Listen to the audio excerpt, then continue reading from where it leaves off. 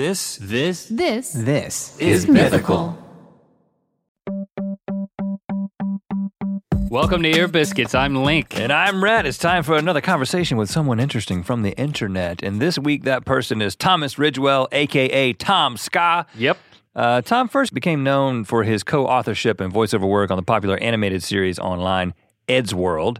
And also, way back in 2006, he started his own YouTube channel, Tom Ska. It's basically sketch comedy, animations, and action videos. We've been huge fans of Tom. We were elated to find out that he knew of our work from way back in the day. So it was really cool to catch up with him at VidCon to have this conversation. His channel is approaching 3 million subscribers.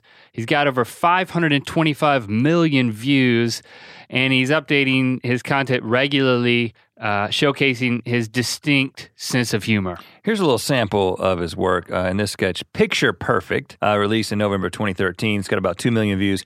In this, Tom attempts to teach his fellow YouTuber Crabsticks how to paint. Chris, I'm going to teach you how to paint. Why? Because I want to build the only type of ship that doesn't sink. The Titanic. No, a friendship. Also, the Titanic did sink. Impossible. Chris, I want you to paint me. Done. Show me. That is a shoe. You have painted a shoe. Damn, it must be this brush. Try again. Done. Show me. I imagined you being Chinese this time. That is still a shoe, yet somehow more racist. Damn this xenophobic brush. Only a bad workman blames his tools.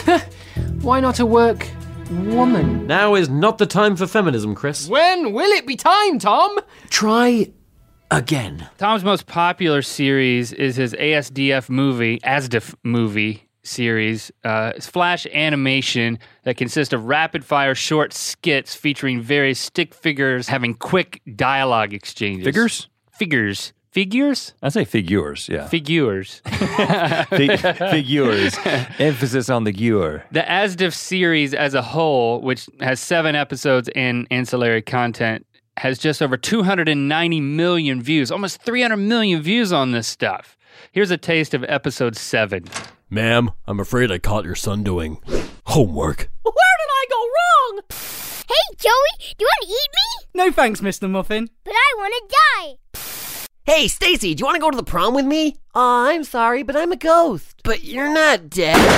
Bye, Brian. Okay, you get an idea. Pretty random stuff, but hilarious. Now, I really enjoyed this conversation with Tom. I feel like this was a very honest, very poignant conversation with him. Yeah, I mean, I'd say this is one of my favorite Ear Biscuits. Thought-provoking, poignant. Did you say poignant? I did say poignant.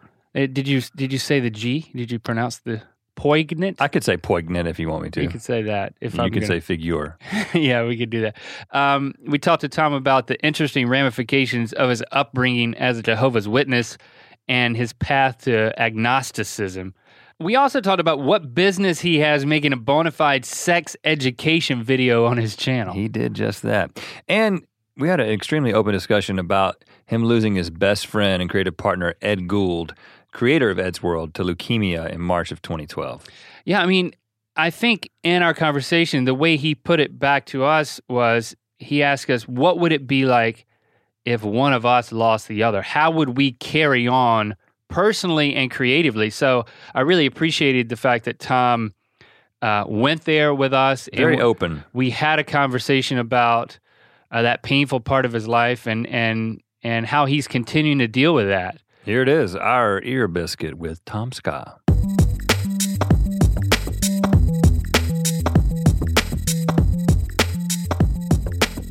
Do you live life at the pace of ASDF movies or ASDF? I know you say it both ways. You don't care anymore. I don't mind how you say it at all. Okay. It's But you say ASDF, so I say ASDF because in my naive little mind, I was like, everyone will figure that out. But I was very wrong. A lot of people say ASDF, and I really hated that for a while. But then I realized, actually, no, they're making it easier to share because they're saying how to spell it to people.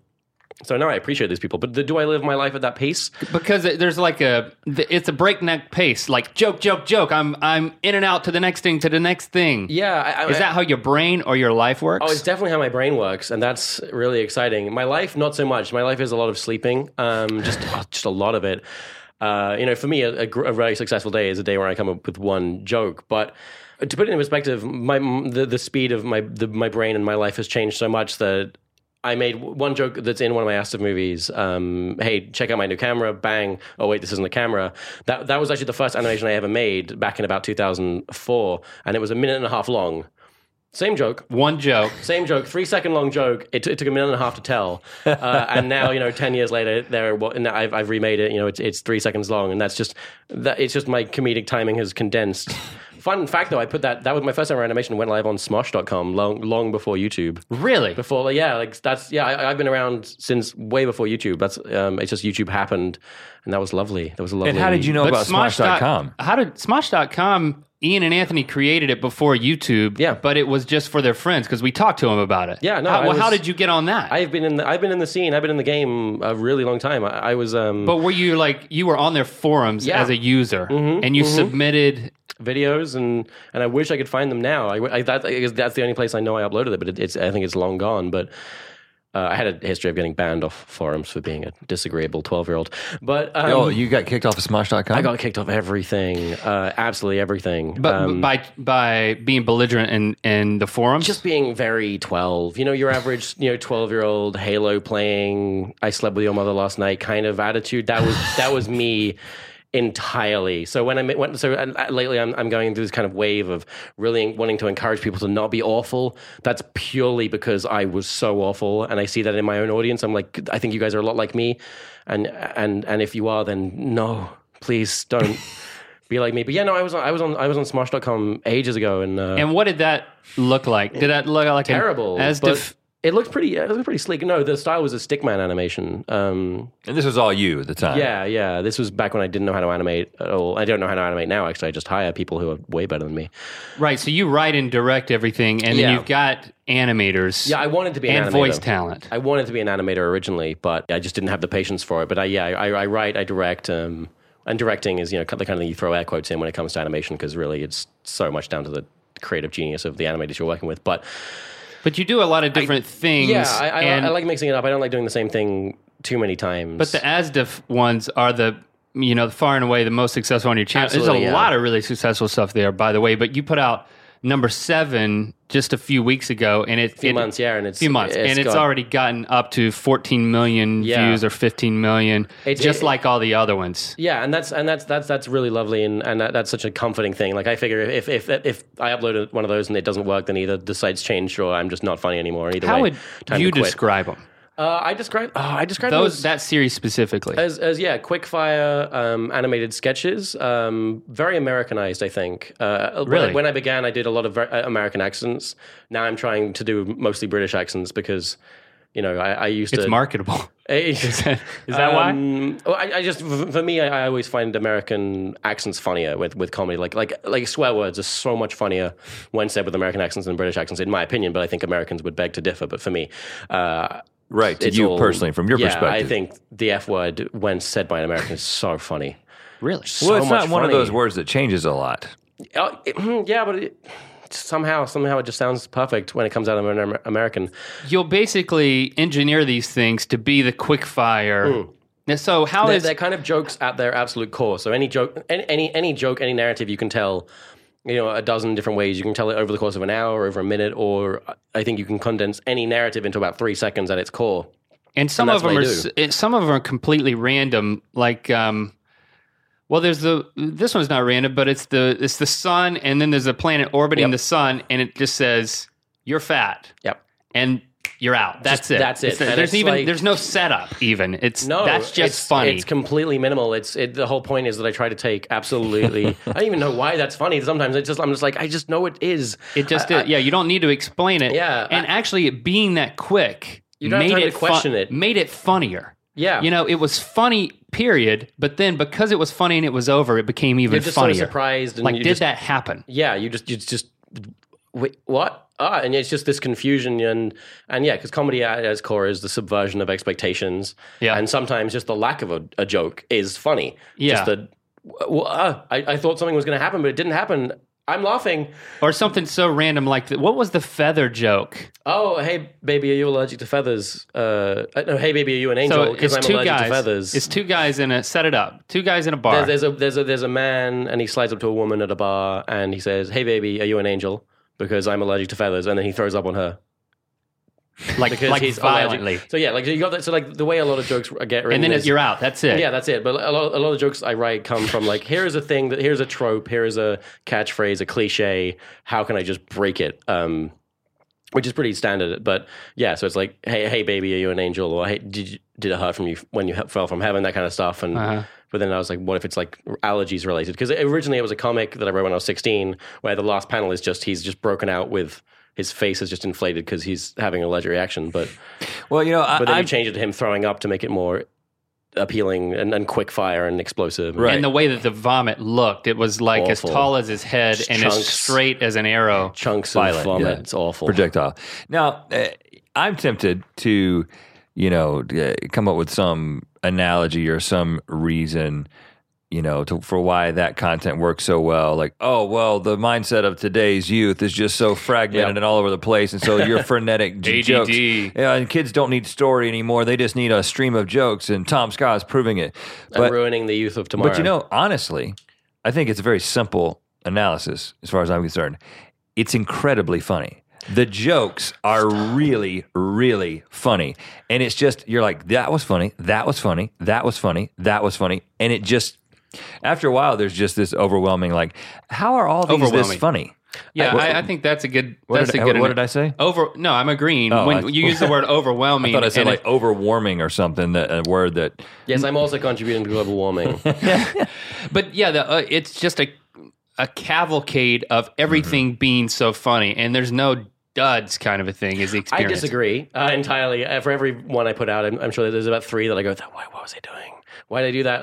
But I'm saying even within a video. There's always about 3 that get made, within the last 2 days of production. I'm like, this is funny at the time. And I look back and I'm like, that's awful. That's not a joke. But then other people like them and I just kind of have to go like, oh, okay. But I have very high, you wouldn't guess it, but I do have very high standards of what does and what does not go in. Because it's not just random. I think one of the things that I've observed about it is I think a lot of people see certain content that might be popular today, like what you're creating, and they're just like, oh, it's just random, and people just like random stuff. And so it's like, we could just throw a bunch of words and characters into a blender and mix it up, and the kids will love it. It's like, no, I want to give this generation more credit than most people are willing to. The fact that they like what you're doing, that encourages me as a comedian. Oh, wow. Well, yeah, no, I don't. I absolutely disagree when people do say that that it's just like this mindless comedy and just like kids today are stupid dumb. Yeah, I do have a lot more faith in them than that.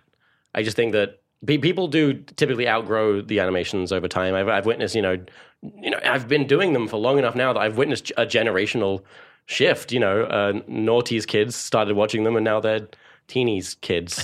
We don't really have a name for these 2 decades, do we?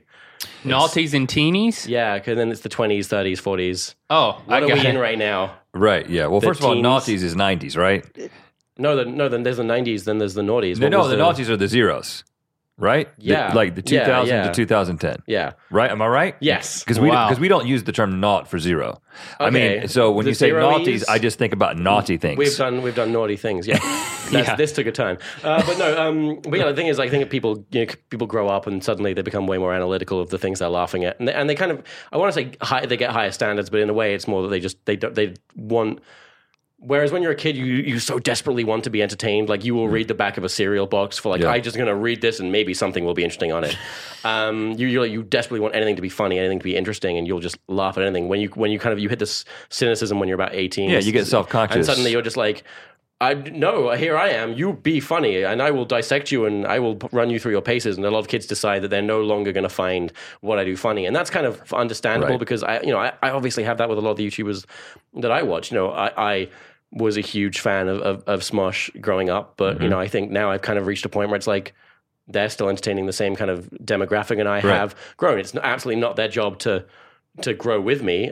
They've got their thing, and that's great, but it's no longer my thing, and I think a lot of kids do grow out of it. It's just something you enjoy at the start, and it's a lot of fun. Some people still have fun with it, and that's great, and I love meeting those people. It's strange when they invite me to their weddings and name their kids after me. That's happened?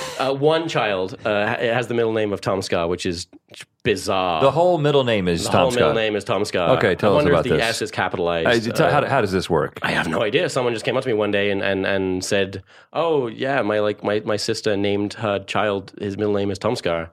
And then she was off into the night, and I'm still left wondering if that was true. And You've seen no pictures. I've seen no birth certificate, but I'm going to take her word for it. We've had pets named after us. People That's cool. will have like 2 cats. Maybe. Yeah. They Are do you the paying red some link sort thing. of child support? I hope not. I think not. that I you're feel at like risk. It's probably not mine. I mean, you got pets named Your after you. namesake. But yeah, Link that's got a whole game franchise. That's true. But I mean, that's original. A human. I'll take it. Sorry. An entire human, at least middle named after you. You know, I don't know how much that counts. Sometimes some people don't even have there middle might names. be people who have named Tom after me, but that's very presumptuous. Yeah, right. There's a lot of Toms. It's very, Yeah. very popular. Well, it's interesting you talk about your fans outgrowing your content and you're just backfilling with younger fans, I guess is what you're saying. And because they get more analytical or they start to look down on maybe just the tone of it. But, I think what he's saying is that that. his content has grown though. I think it's very common for all of us to throw what we used to love under the bus. Like, oh, that's kid stuff now. I don't like that. And then, when we hit our 20s and we're like, oh, maybe I shouldn't have been so hard on it. But then sometimes we don't make that realization. I think a lot of us, we hit this angsty teenage phase where it's like all those things that you used to love. You're like, oh, this is lame now. I would never. No, I'm not. No. You know. But you're saying your work is aging up as you get older and as your comedic taste change. That is what you're saying. I kind of do both. You know, like you've got my animations, like Asta Movie, which stays at kind of a constant level. Like when I make that, I am making it for myself, aged 12 to 15. That's who I know would like that video, and as long as I keep aiming for that specific kid. Turns out there are a lot of that kid out there in the world, which is weird because I didn't have any friends when I was that age. So I wish I could have met any of these guys.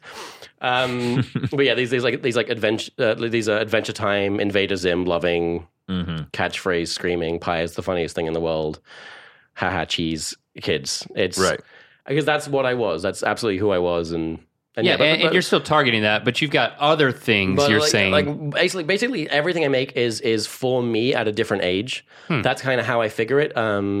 So, I do like the Asta movies. Yeah, that's for me at certain ages. But then I do the action videos, and that's kind of more what I was looking for when I was 18, 19, when I was very into Freddie Wong and that. And not that I'm not still into Freddie Wong in a romantic way, but but yeah, I even did I did a video called The Sex Talk, which was aimed at myself, aged kind of more around 14, because I never got the sex talk, and so I was like, I needed to have seen this.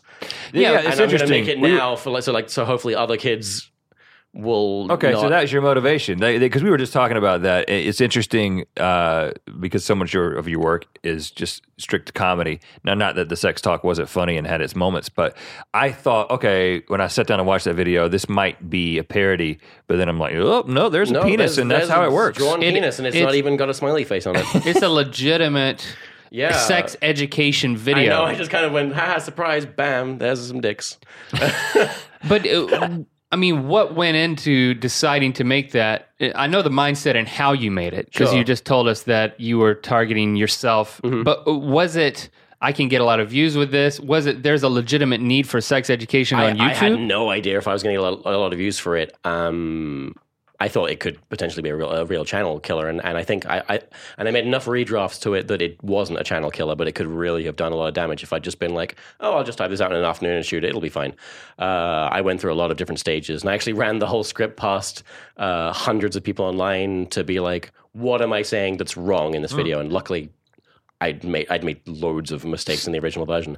So what was your motive in making a legitimate sex education video? My motive, and I don't want to get too dark really, but the fact is I was looking up statistics online and of just like terrible things like sexual abuse, and I'm like, wow, that's one in 3 women are sexually abused, and similarly, it's not dissimilar statistics for men, but then 1 in 3 women are sexually abused, and I look at my audience. My audience is 1/3 women and 2/3 men, and I'm thinking, how many of the people watching my videos right now are either, going to be abused, have been abused, will be abusers. And I just kind of had this little panic, and I felt like I had to do something, and wow. And my therapist has called this a bit of a messiah complex. But but no, I just felt so much like I just needed to do something, to give something back more than just comedy, and it was great. I redrafted this video, and I think I did a lot of good, and apparently it's played in schools now, which is really, really cool. There was one whole section of the video which was kind of a how-to, which I cut out and then put on my second channel because it was like, they don't need this. They don't need this part of the video. Well, you can figure it out once you present the parts. Yeah, it's like, okay, but now go make your own mistakes. But web protection.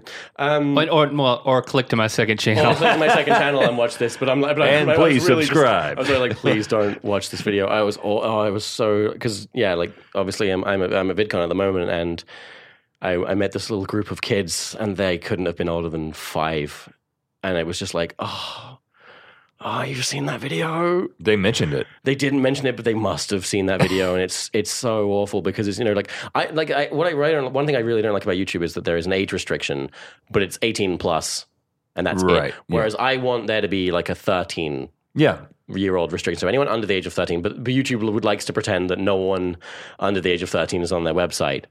Because, that's obviously why Justin Bieber is the biggest thing ever, is, no one under the age of 13 uses YouTube.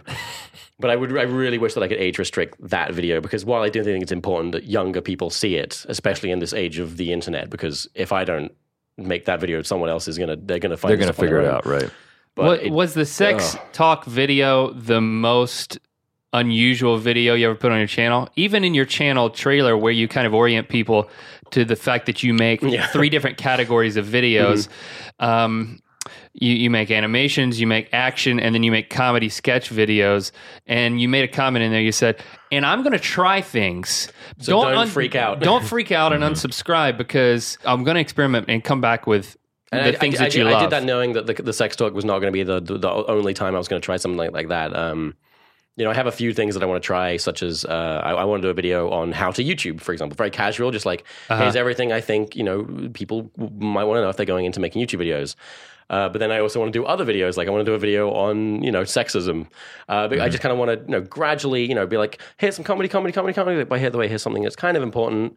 And now more jokes. I want to mix things up, and I want to present them in the way that I would have wanted to see them when I was that age, and in a way that hopefully it's going to do some good, because the fact is, there are loads of channels doing great things, like Lacey Green, doing great, sexual education videos, and other people doing great social awareness stuff. But the fact is, their audience, it's kind of a preaching to the choir situation. Their audience is already there. Their audience is already... Interesting. Their audience is going, you're right. True. But whereas my audience typically is, like I said, your average kind of Halo playing, I slept with your mother last night kid sometimes. And so these are the kind of people. It's pretty insulting when you're like, I sleep with your mother sometimes. Not even when you had sometimes. We're not even exclusive, right? And it's just like on occasion. Oh, that's awful.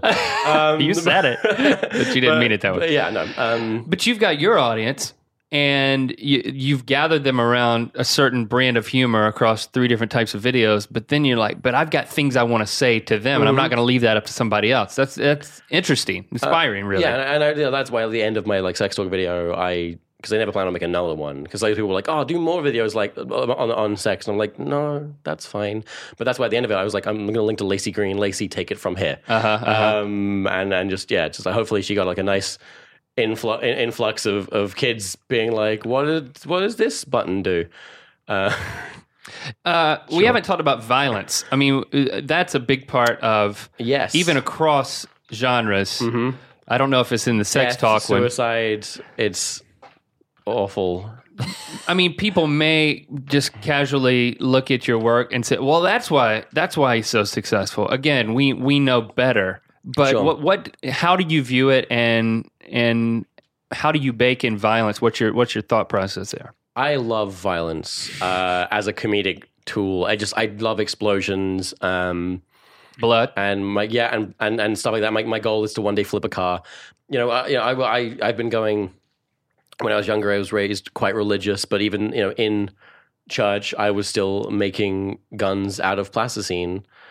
and getting them confiscated, and drawing stickmen, blowing up, and that's just always been a part of me. When I was about 8 years old, my mom would every week buy me a pack of toy cars, which I would take to the garden and destroy with a shovel. A shovel? And I would do this every week. Like hack them? Yeah, just smash them, just break them, pretend they're crashing, and I've just always been a very destructive child. But it was like, basically, I'm saying that I'm kind of like Dexter. Whereas I had these tendencies, but my parents just kind of let me hone them they kind of just like let me control them, and now I make them on YouTube. But yeah, I hope you're not like Horse from that video you just released. Yeah, no, that video was the darkest, the weirdest thing I've ever made. Explain it. So I have this one character wherein it's me wearing a horse mask, running around in a dress, murdering people, and that's. Oddly enough, that's one of the least problematic videos I think I've ever made. That video is just very much like, it doesn't come from a dark place. It's just, I find it very funny. And it seems very happy because of the music. The music is but it's the terrifyingly creepiest happy. horse mask you'll ever see, which floats around the internet. We own one. Of course. They're so funny. But what's funny is that midway through shooting that video, I had a therapy appointment. So midway through shooting that video, I got in the cab, went to therapy. With the dress and horse head on? Not with the dress and horse mask on, but then I came back and reviewed shooting that video, and it was... Didn't miss a beat. Didn't miss a single beat. Well, how much are you paying this therapist? Because a lot. Well, you need to... She's not doing. No, he's like, go, and you know what? You should just continue to this. Take the knife with you and just get out whatever you have in your system. Just leave my office. You terrifying man. Well, let's go back to the backstory then. I mean, the crashing cars kid who eventually makes murderous horse videos.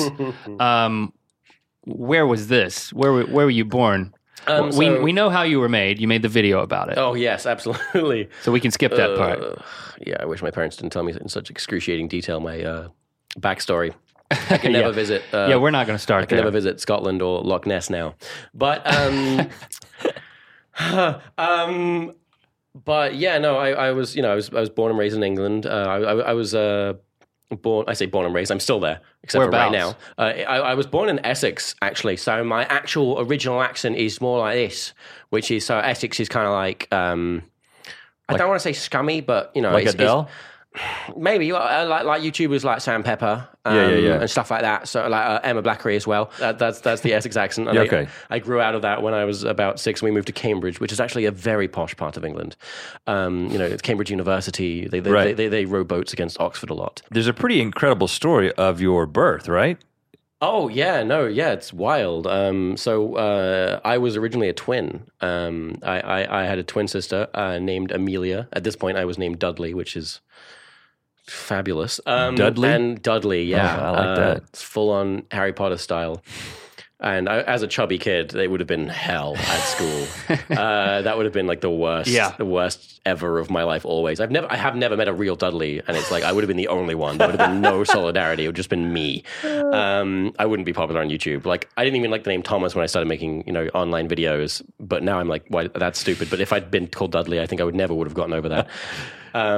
But basically my mother had a car accident because some stupid person pulled out in front of her and caused her to do an emergency brake, and sadly my mother lost my sister in this accident. And this is while she was pregnant with you, this right? is while she was pregnant, and the doctor said like, oh, the child's gone. I'm sorry, you don't have children now. And my mom, went back to work for a couple months and was like, no, I think I'm pregnant. And the doctor's like, no, the baby's dead. She's like, no, I'm pretty sure I'm pregnant. And then they finally caved in and did a check. And I'm like, oh, there's a baby in there. There's a Dudley in there. There is a Dudley in there. And then my mom was like, hey, Tom's dad, you know how I had a child die? I'm gonna pull rank, and I'm gonna be like, I need a favor, and it's to not call my child Dudley because that's awful. And I got luckily named Thomas. But yeah, then my mom had to sleep with her. Like she had to basically lay down, and this is so disturbingly graphic, but because I basically would have fallen out. It was so complicated, and I was born about a month premature. In a little box, lived in the Did she carry your twin as well? The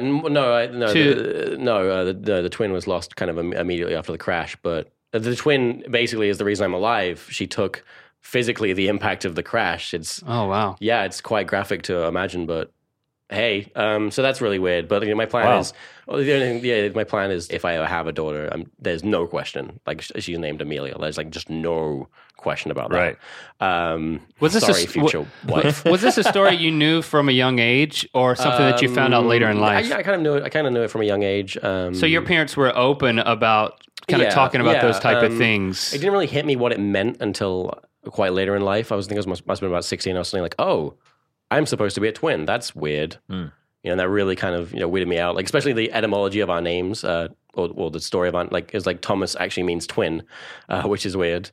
And Amelia comes from the Latin, I believe, of ameliorate, which means to make better. So basically, I was totally the evil twin. Wow. Which is fine. I mean, it's kind of obvious that I'm the evil twin. You'll own that. But yeah, that's kind of a weird little backstory. But I was born and raised, and then we moved to Cambridge. And what did your parents do? My mum runs a hairdressing salon. Well, that's Link's dream backup job. Clearly. And my dad co-owns the family business of landscape gardening. So basically, I'm moving very soon, and I'm having my dad come and do my garden. I'm hiring my own father, which is the strangest experience. But yeah, that's my backup plan. Is the family landscape gardening business. Now, you said you grew up Jehovah's Witness. Yeah.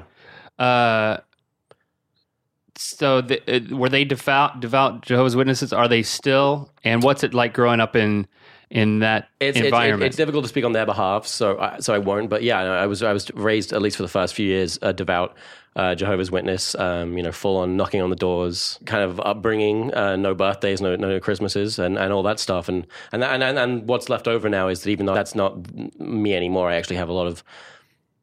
I have a lot of love for the people in my life, but I have a lot of disdain for organized religion as a whole.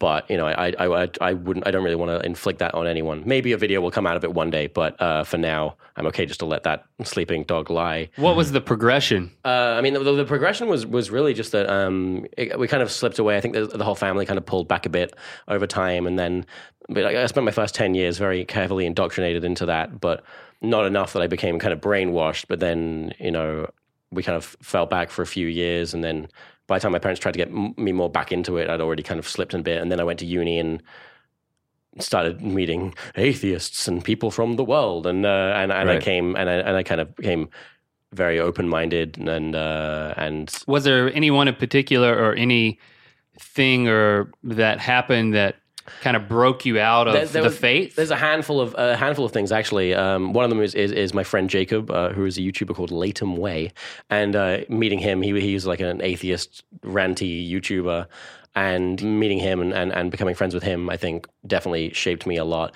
But genuinely, when I was younger, one of the most formative moments in my life was. I couldn't have been older than about 18, and I was waiting in town center to hang out with one of my close friends, and there was this man, evangelical Christian fellow on a literal soapbox, preaching to the crowd, and he was killer. It was so impressive to watch. Even if I didn't necessarily agree with everything he was saying, I was still kind of religious, and he was just amazing. Like people were coming up to him asking him impossible questions, like, so do babies go to hell, and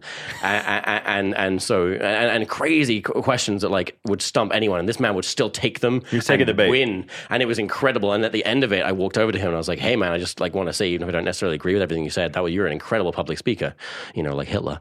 And and he was very polite, and I said, but then I said, but I don't necessarily I don't necessarily agree with everything you said. And he's like, "Oh, well, that's okay, man." And I went, I'm actually raised a Jehovah's Witness. And then this man's face just turned, and he went, "Well, brother," with a big smile on his face, went, "Well, brother, you're going to hell. You're going to burn in hell." And really? Yeah, just with this terrifying, smile on his face, just this faux love, and was like, "Well, you need your soul to be saved," and stuff like this. And the fact that he could say that to me, but also still feel like he means well, and genuinely believe that, just made me so terrified and angry towards religion. That was kind of very much a tipping point in me being like, "Oh, okay, this is off. Maybe there is no right way," and that's kind of what actually made me become more open-minded. And I wrote a vlog called "The Day My Faith Died" about this moment, and I never really made it because I don't want to start that conversation yet. I don't really have any answers, and I never really will. I guess at the moment I class myself as agnostic, which is just I don't know. Yeah. Is there a God? I don't know. So you wrote a vlog, you scripted it, but you never filmed it. No, not because really. you don't want to have that dialogue on your channel yet. Yeah, it's just like of all the things I want to stand for at the moment, that's not one of them. I don't really have anything to say yet. You know, I feel like while I mean, it's already quite, you know, out of line in a way of me to give my audience the sex talk. I took a million children maybe whose parents had maybe even decided not to tell their kids about this yet, and gave them the sex talk prematurely. And so I can understand why, as a parent, you'd be very upset about that. And so if I'm going to be like, hey, maybe religion's kind of crappy, that's just not my place yet. Unless I have something that's really powerful to say, but not in a I feel this kind of way. Because the truth is, I am still a bit angry, and I kind of want to be coming from a place of actual understanding and. Bleh. Well, you know, it seems like even if that's what you've gone through personally, from what I can see, you don't bring that particular thing into your comedy. No, you don't make fun of. I have two rules. When I started making YouTube, which I still adhere to, and that is no swearing and no blasphemy. For some reason, and I guess when I started it was always because I was making the question that was would I be okay with my parents watching this, and that was it, or would more so would I be okay with my parents' friends watching this, the parents from the religion and that, right. Those bridges are long burned now, but still, it was a. And you stuck with that. Yeah, I still don't swear because I actually kind of like the challenge of making comedy without swear words. I don't think it makes me better than anyone in any way, but I do like the challenge, and it does make it harder, and it does make some jokes not funny.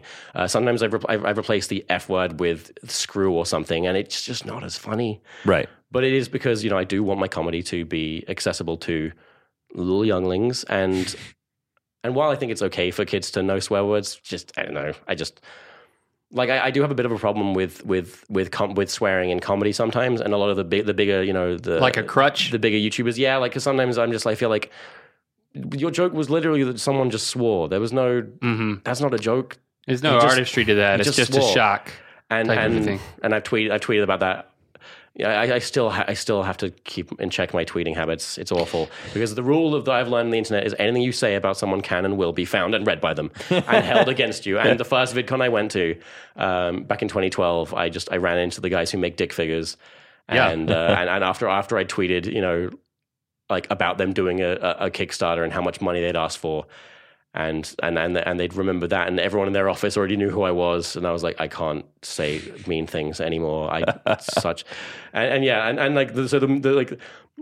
Lately I actually did a tweet because obviously PewDiePie, biggest YouTuber in the world at the moment, and I don't know anything about him, but because they're big YouTubers, you dehumanize them. You just tell yourself like, oh, they're just a big YouTuber. Yeah. But I was like, I actually asked my audience, I was like, what is PewDiePie? Is he actually a nice guy? And I was like, yeah, actually he donates like hundreds of thousands to charity. And I'm like, oh, that's really cool. And then he messaged me like, I'm a nice guy. He personally. Yeah, you were just asking your audience, is he nice? What's bizarre about PewDiePie? And he told you personally, yes, I'm nice. Felix is a lot like me, which is that he will track down anything and everything said about him. When we have the tag of our name saved on Tumblr, on Twitter, it's not because we're looking for compliments. For some reason, we're morbidly looking for that one person who said like, I hate this person. We can reply going, why? What's the worst thing that you've seen been said about you, and did you engage? I have an awful habit of engaging. I have a lot of people that don't like me, and most of it's quite fair. I was quite abrasive when I was younger, and that's left scars. There's a small clique of people online that are very ready to call me out whenever I slip up in any way. What do you? They're like the devils on my shoulder. Basically, any insecurity I have, they will echo it very loudly. And so basically, if they're okay with something I've done, then I know that it must be all right. But yeah, there's critics. There's a lot of critics, especially when what you make is so outwardly simple. and it gets the views. A lot of people feel threatened by big, successful YouTube videos. People forget that actually the more popular a YouTube video is, it means that there's actually more traffic on the site and more chance for you to succeed. Right. I genuinely believe that. So like, you should never be threatened by another YouTuber. You should never look at someone who's made sketch comedy and has got 1 million views and be like, oh, well, now no one's going to see my sketch. It's not like a cinema screening and there was one screening and they've now missed you. It's there's actually more likely that you will succeed. But now you got involved in creating things, comedic animations and that kind of thing, really early, right? I mean, how old are we talking about? 10, I'd say. So back at the turn of the millennium. So how did that happen? So I was back in the old days of the internet, before Google was really a thing and all that stuff. As I'm sure you know, the way we found websites was we would write a word and then put .com at the end. And when you're 9, 10 years old, that goes as far as typing in words like fart.com, butts.com, and other rude words. Sites. My father thought I was searching porn when I was younger because I would search rude words at .com, and he was like, "Oh, what are you doing, you deviant?" It's like, no, it's a funny word. I just need to go to farts.com. I need to go to boobs.com. What was it, farts.com? I couldn't tell you, but I'm sure it's still active. What's at farts.com right now? I'm going to check. I feel like that's a good way to get a virus. What's at farts.com? It seems to be available. It's available. That's not true. It's definitely parked. Like it's probably. I'm sure parked. It probably costs you like $10,000 to get it. Well, I'm interested now. But no. Okay, so you were searching things like in that. The end, I went to stupid.com. Okay. And I saw this animation called Maynard by a fellow called Tom Deslongchamp, who is this American artist fellow, and it was just terrible. It was this stupid little animation of this man with a deformed head, I think, riding a skateboard and laughing at squirrels. But in that moment, I could only have been about 10 years old, and I said, that whatever this is, I'm going to do this for the rest of my life. This is what I want to be. And this website is still up. I'm there now. It's amazing. Stupid.com. And now it sells like knickknacks and things, and it's still much the same. I think it's in the same hands. Redneck farting butt neck pillow. No, the quality. $16.99. The intelligence. Hey, go ahead and order one. The comedic level of this site has not changed in the slightest. But it's not animation anymore. But when you saw that, though, what was when you said, I want to do this, why? Why did you want to do it? I don't know. Like, I never thought, like, I want to make movies, I want to make TV. I thought, I don't know what this is, but I'm sitting on a computer, I'm watching a cartoon character fall over on a skateboard. I'm going to do this. Whatever this is, I'm going to do it for the rest of my life. And that day was the day I started learning to animate, and I didn't know how kids animated. So I thought you animated in PowerPoint, Microsoft PowerPoint. So I would start animating in slides, technically. and slides. In slides of PowerPoint, and it would be like I'd do a circle on one slide, then move it on the next slide. Genius. No. You would like hit spacebar. Hold down we spacebar. did this. Do you not remember this? We did the same thing with that presentation software at school that wasn't PowerPoint, but was on the high school computers. I totally remember doing this, but you would do just a few frames, and every time you hit the space bar, something would change. Yeah. Or the arrow key. That's how you do it. And I would make things like had hundreds of frames until it crashed the school computers. But eventually I learned, wait, people use Flash. And I grew at that, and I grew and grew and grew. And then I was about 16, 17, 18. And then I was like, actually, I'm really bad at this. I'm going to hire people. And this little 12-year-old kid came up to me and was like, hey, Tomska, I have 5,000 more subscribers than you on YouTube, because I had 2,000. This kid had 8,000. And he said, let's collaborate. And I said, like, hey, can you animate this Asta movie thing for my channel? And boom. That was the first one. Yeah, that was the first time I ever produced or hired someone else to do an animation. You were 16. I was 18 or just turned 18, and this kid was 12, 13. I think he was 13. And he was a bigger YouTuber than me. Like I said, I had 2,000 subscribers, and he just did it for free. And because I hoped it would be successful. I had no idea really what would happen. And then a few months later, I felt bad, so I gave him £20, which is about $35. And then years later, I was like, I feel really bad, so I gave him £100. That's it. But yeah, and he didn't animate any of the other ones. No, he did not. But yeah, that was kind of how it kicked off. And And that first one, how quickly did it take off? And was that all on YouTube, or was it? Yeah, that was all YouTube. The first Asta movie, was uploaded August 10th, 2008, and it immediately did pretty well. Like it was got 40,000 views in its first day. And then, kind of over the next month went up to 700,000 views. And then about a month later, it broke 1 million. The first What else video. had you tried before then? I just tried little sketches, little things. I would mostly make stuff at school. Whenever I did like a media and a film production All animation, course. No animation, no live action. I did live action. There was a couple animations and they were just awful. I have an animation called Pokemon Extreme, which kind of is the highlight of my animating capabilities. It's awful. And yeah, and that really, really took off, and now it has something like 50 million views, and that's weird to think. Oh well, every single one of those has that at this point, which is just strange and terrifying. It's such a terrifying number to imagine. Like I come to hear like VidCon, it's like 16,000 people. That's a lot of people. If a video I made got that in a day, I'd be like, well, this is the worst failure I've ever made. Right. Yeah. So you were an adopter of entertainment really before there was YouTube. You were putting stuff on Smosh.com and Stupid.com and everywhere else you could find it. I remember when it was Google Video, and I mean, now it is Google Video again, but still. Right. Yeah. So you were living at home up until the age of 18 and just kind of doing this for fun. What did you do after 18? I went to university. Like I already kind of figured that I didn't really care about university. I just wanted to do this and see where that took me. But I kind of went to university and I still got my degree, but really it was what I did there was mostly grow as a YouTuber. Okay. And, I've never had to use my degree to get a job. I had to turn down jobs whilst at university. Well, tell us about the Mensa thing. Oh, the Mensa thing. Oh, goodness. I mean, that's a really weird thing that I just pretty much never talk about that because it's much like talking about religion. For some reason, it starts a fight every time I do because everyone's like, you think you're a genius? It's like, no, I don't. Like, I have a piece of paper. Leave me alone. But when I was 9 years old, I went a bit loopy because I had a teacher that was bullying me, and How so?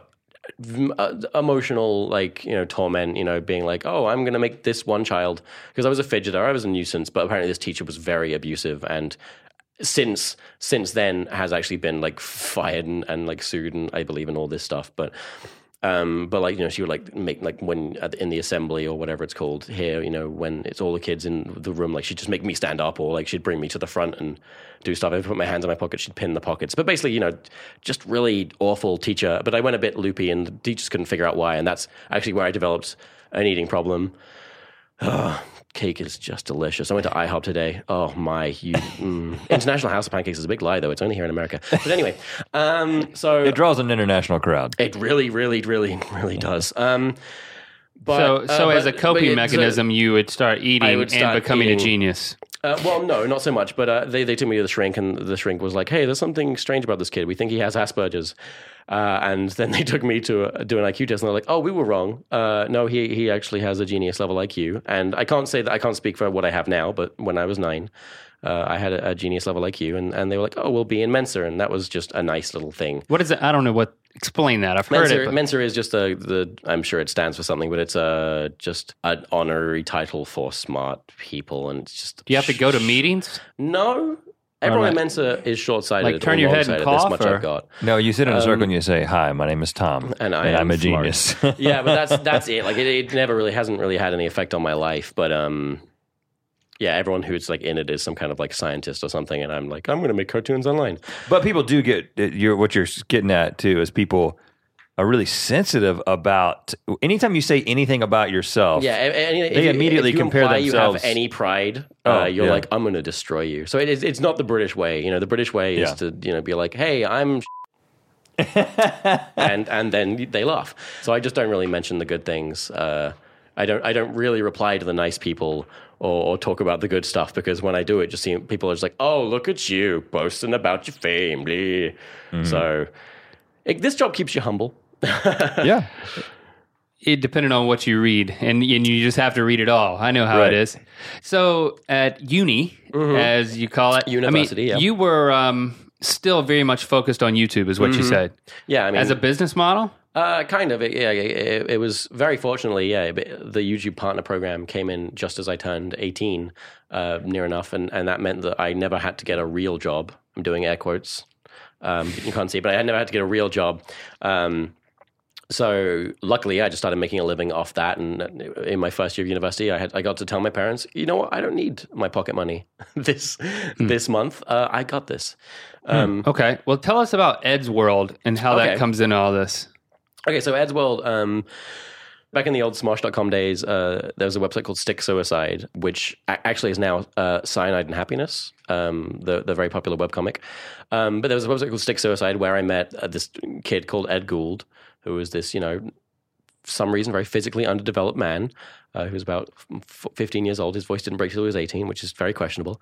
He was 15 at the time. How old were you? He was a couple of years older than me, so I would have been like 13. He'd have been about 15. And he made these just awful, looking back now, animations. But, as a kid who loved online cartoons, I was like, you are God. And I spammed him until eventually he was like, okay, you can be in the background of one of my really good cartoons. And then, as time went by, it was like, okay, you can do a voice. Okay, your character has a name. And then this show grew. And over the course of, nearly 8 years, the show Eddsworld grew and became this kind of big thing that people really, really loved. And it's just this cartoon series about, Ed and Tom and his friend Matt and the wacky adventures that these 3 straight white males get on. And you were Tom. I was Tom. And it was kind of longer form. Yeah, like they were always as about 10 minutes because Ed had awful pacing and what could have been 5 minutes was always about 10. Just lots of pauses. If he'd spent a long time drawing a background, we had to make sure everyone saw it. But sadly, he developed cancer of the blood, leukemia, and passed away in 2012. But you were there from a 13-year-old going through this whole process with him. I actually, what's really funny is, it's funny actually, this is the saddest thing I'm going to say. What's really sad is, I compared, our relationship to your guys' relationship. When he passed, I was like, well, great. I am, I'm Link without my Rhett or Rhett without my Link, whichever. Or other YouTube, duos. I'm Ian without Anthony, John without Hank. Right. I mean, let's Barrett's without Beretta. Oh, wait, that happened. But well, let's build into it a little bit more up to that point. I mean, you guys, you were working remotely? You didn't... yeah, he lived in London. I was around in different places. We'd hang out here and there, but, ultimately we made the cartoon online.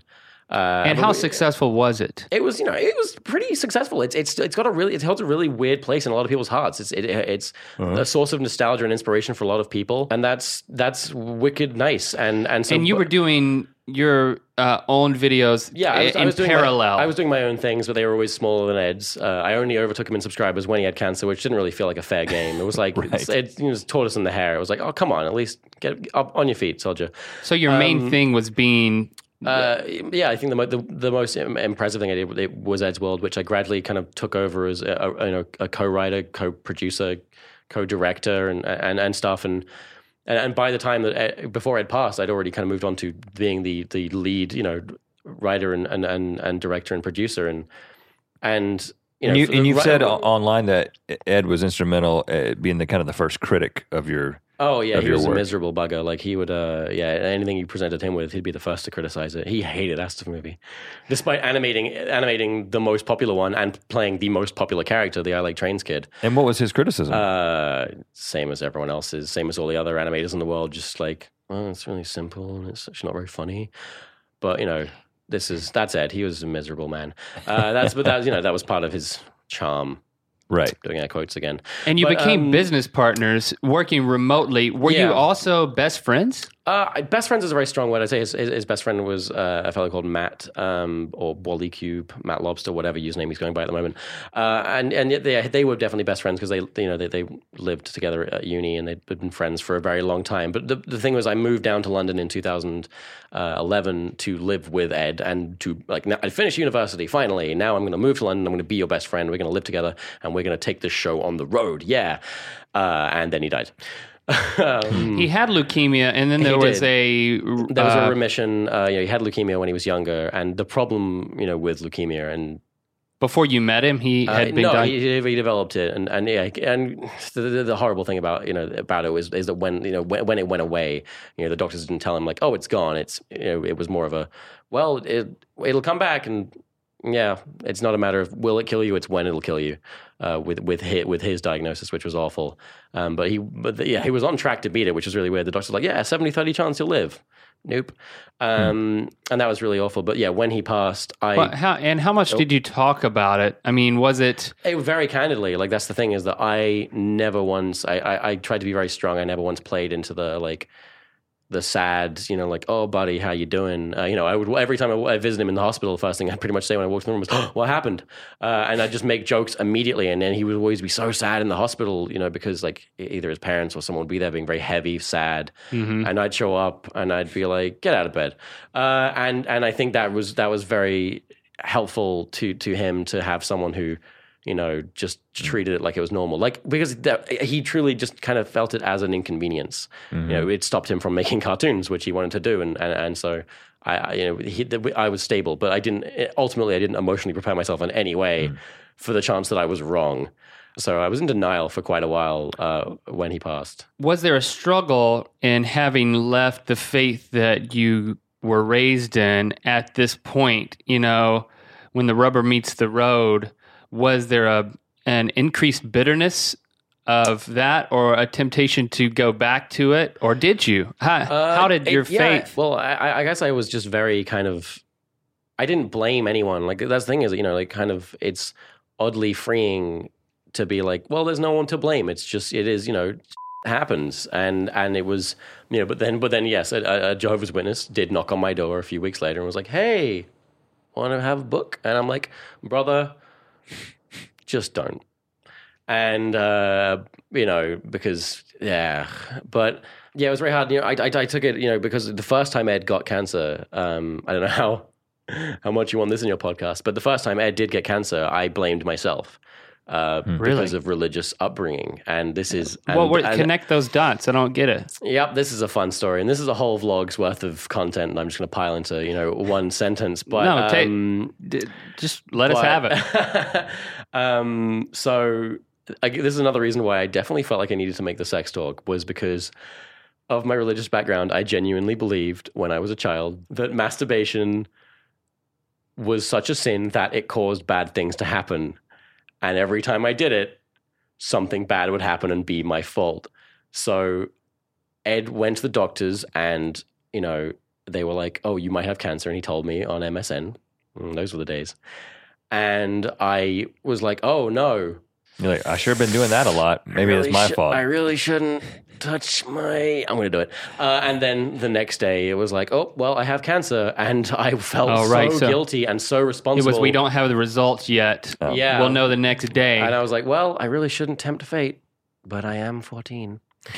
And I felt responsible, and I prayed and prayed and prayed. And I struck up a deal with God, and I said, I will not touch myself if Ed gets to live. And I didn't for 2 years until his cancer went into remission.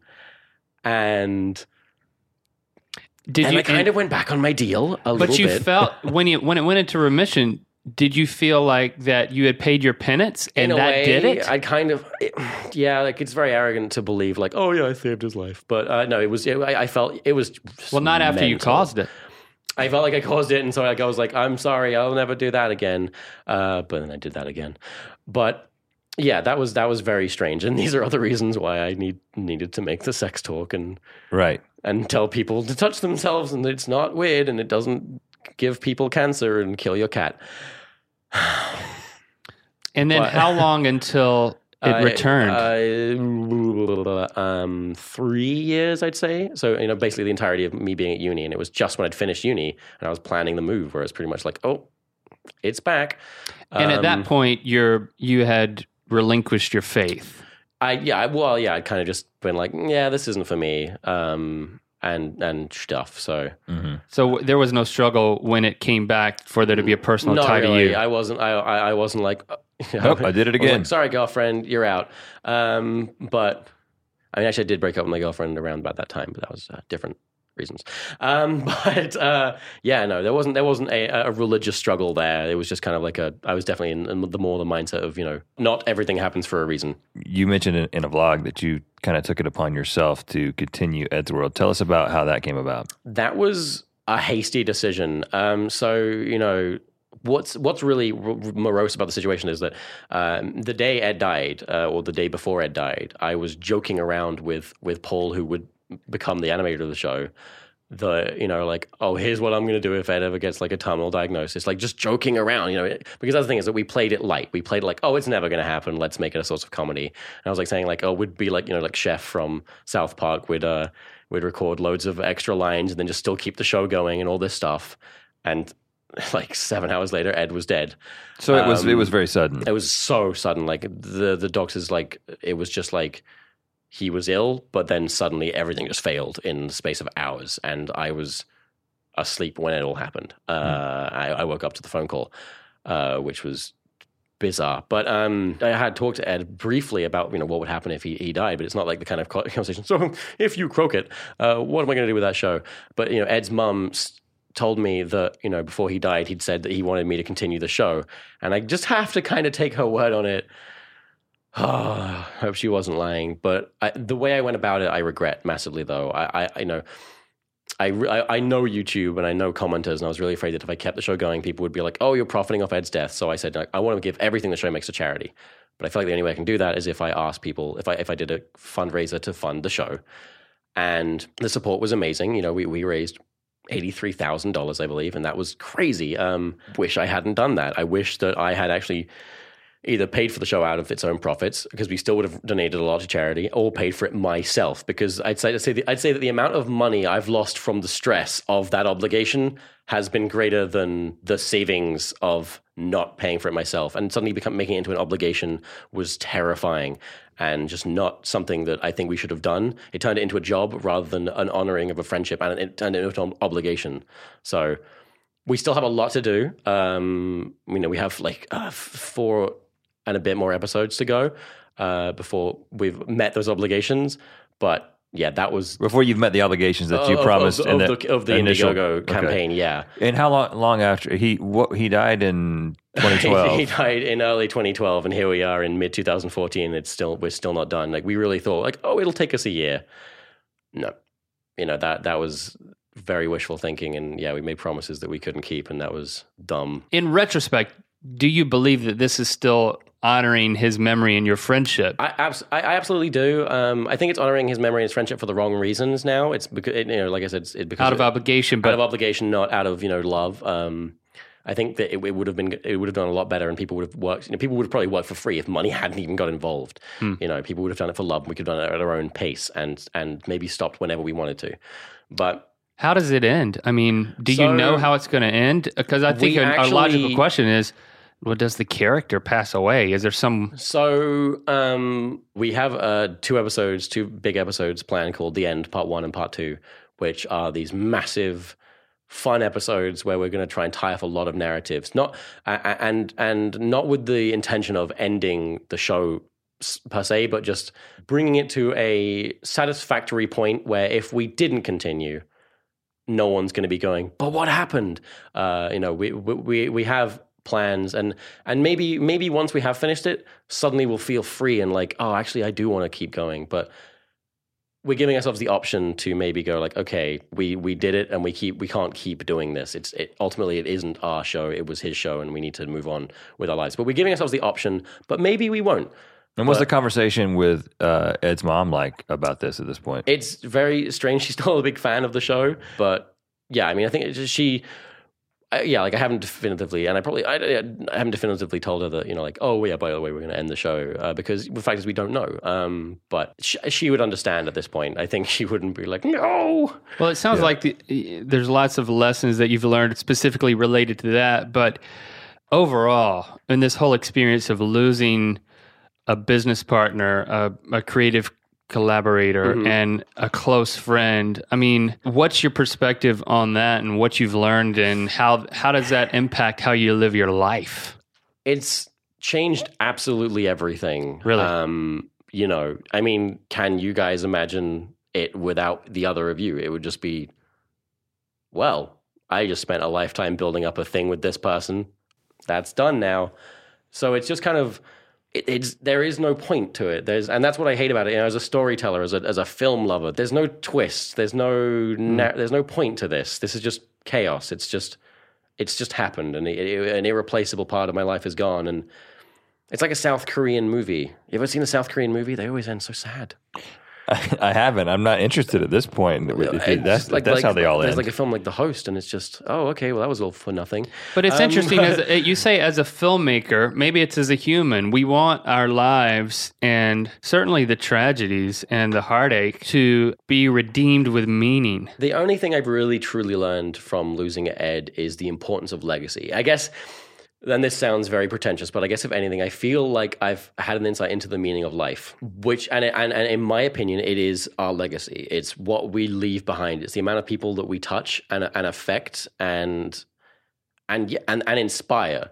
And when Ed passed, what came out of the woodwork was the thousands and thousands of people that he had brought joy to and inspired to become animators, and that was incredible. And I think I decided at that point that what I care the most about is my legacy, is how many people I can inspire and how much good I can do and how much joy I can bring to the world. I mean, that mostly on YouTube. In real life, I'm quite a contemptuous person. But online, at least, to strangers, I like to bring joy, and I want to do good, and I want to make videos like the Sex Talk, and I want to do videos, I want to do a video on self-harm and help people and affect people and do good and leave behind a legacy, because, it does have a ripple effect and it will pass through time. It's not just, without YouTube, I would be able to only affect my, my friends and my immediate family, and that's a few generations, and then maybe that's all gone. But hopefully, I can change things and make people happy, and that's what I at least believe is the point of my life. At the end of your heart-wrenching vlog where you processed Ed's death, the last thing you said was, I could say, I may be getting this wrong, but you said something to the effect of, I could say that I don't know what I'm going to do, where I go from here, but the truth is I do. And it's just not going to be as fun anymore. And it's not going to be as fun anymore. Yeah. Has, in the last couple of years, has that proven to be true? Have you found the ability to have fun more than you thought? And what is it that you're doing without him? Yeah, well, so if you watch the numbers, if you watch my channel, right around the point that Ed died, I had like a bunch of videos written, and it was actually the summer of kind of like the best content on my channel, the most successful videos I'd made. And, but then as soon as I had to start making things after he'd passed, I did just like massively fall off, and sank into a big hole for at least 2 years, which I can comfortably say now I'm getting out of.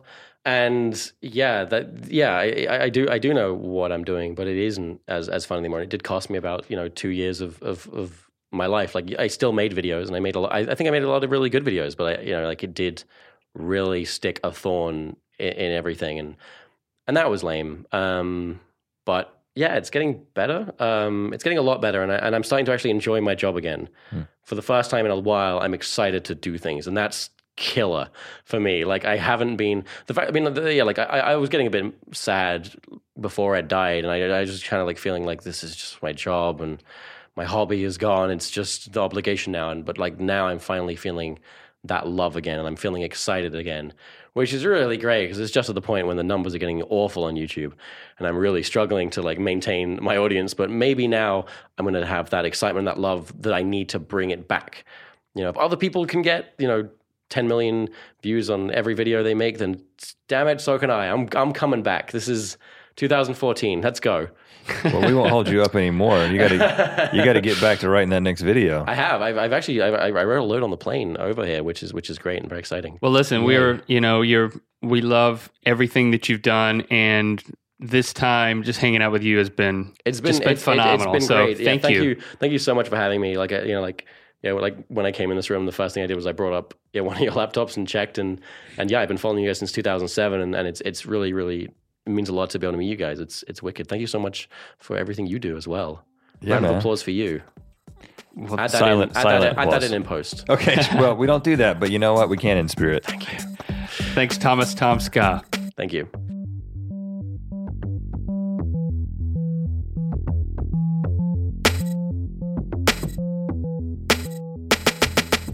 And there you have it.